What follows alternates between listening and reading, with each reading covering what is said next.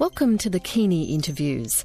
Through this series, you will meet leading practitioners from the water sector and hear their stories. Together, we will address water challenges and discuss how best to face them. Keeney is the Malaysian word for current, and this initiative promotes the flow of ideas within the water sector.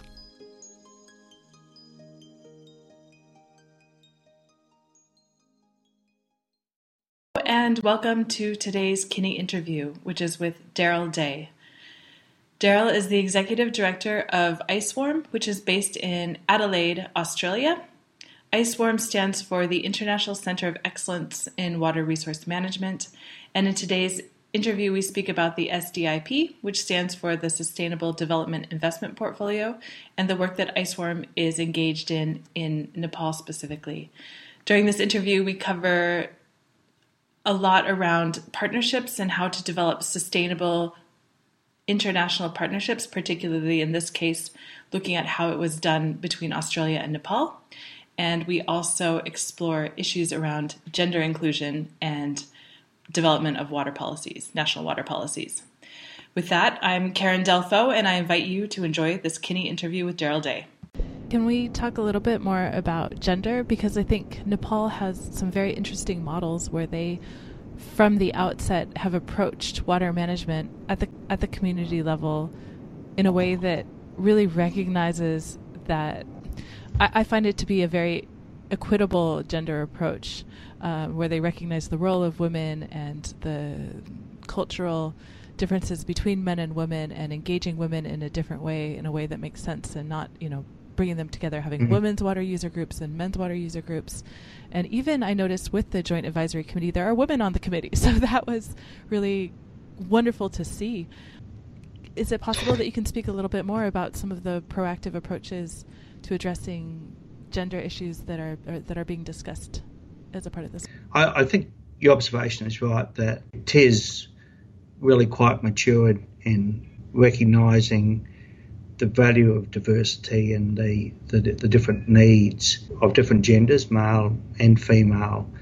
So there's certainly, I think, in comparison to a number of other countries, there aren't the cultural constraints that you've seen in having particularly women with the right education and status in the public service policy areas and water resource management areas. So I think Nepal is a long way ahead of many other countries through not having a number of the cultural barriers, but also the journey. And I would suggest having been very attractive as sort of an aid recipient and a country that's attractive to NGOs, there has been a lot of work in capacity building around gender, and I think we're seeing the benefits of that now, and we're talking of that work over decades in terms of the capacity building at a community level that's had an influence.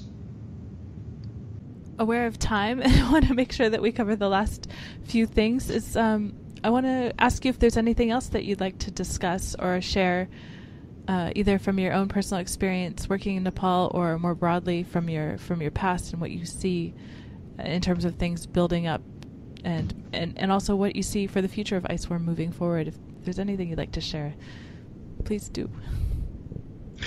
Look, I think it's important to capture the stories of these journeys, and when it's unfolding and it's multi-year, it's quite often difficult to do that.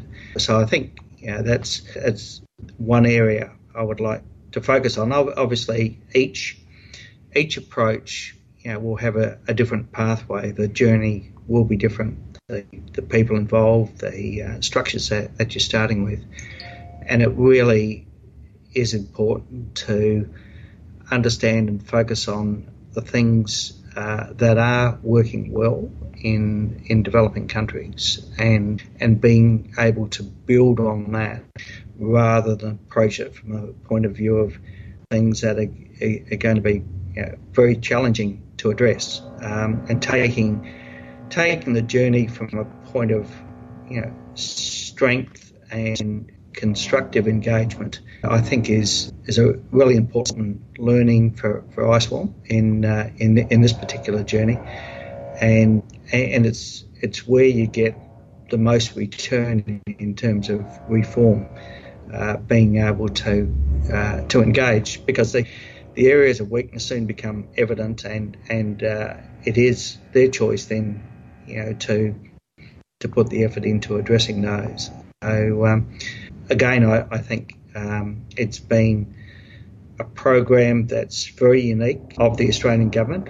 I'm not aware of any program that's involved partners of so many different skills and capabilities working on a common purpose around energy, water, food security across multiple countries at any one particular time. So, and over such a long period of time. So we are now in the second half of an 8-year program, and hopefully that will continue for beyond 2020. But it's unique, and I think it's worthy of review in its own right of how successful it has been, and I hope will be in the future.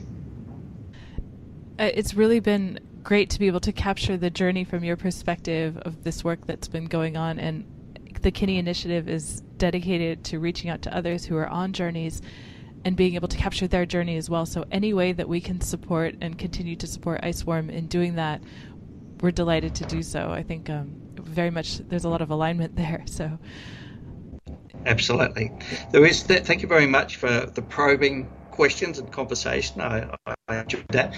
And being after hours, unfortunately, there's some maintenance work happening in the building, so I hope that hasn't been too disruptive in terms of background noise. Well, hopefully we'll be able to figure out how to remove that through some sort of sound editing process. Just my closing question is about capacity building. In a sense, it's about advice that you would like to share or direction you could provide to people who've listened to this interview and say, this is really exciting work. I'd like to get more involved in this professionally. I'd like to build my own capacity to learn more about what's been going on. What advice would you give to these people, and what kind of knowledge would you like to share and direction would you like to provide for people who are interested in doing more with what we've talked about?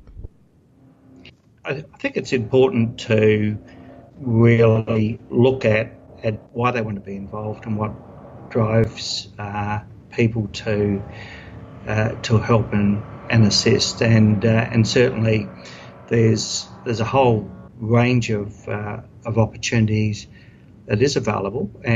Certainly there's been a number of development programs that have been run in Nepal in terms of how to work in partnerships, how to work across disciplines, and I think it's really important to approach it expecting to be challenged, expecting to have to relearn a whole lot of approaches that we might have seen that there was only one way to go forward, where in reality there's multiple pathways, and they're quite often not linear, being prepared for an unexpected journey. So lots of opportunity, fantastic people working in the space through different programs, and I think one of the really rewarding things is to see far more collaboration starting to emerge amongst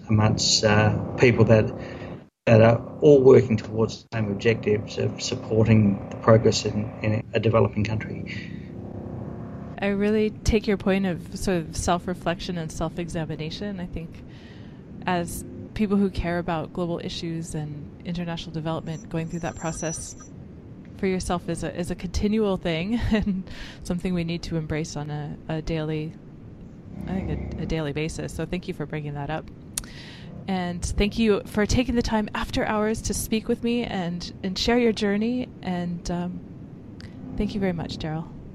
Thanks, Garrett, and look forward to being in touch soon.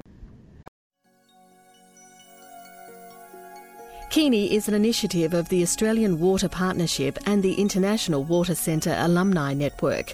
Kini connects water managers and shares knowledge throughout the Asia-Pacific. Visit our website at kini.org.au for more information and for videos, articles, news and more.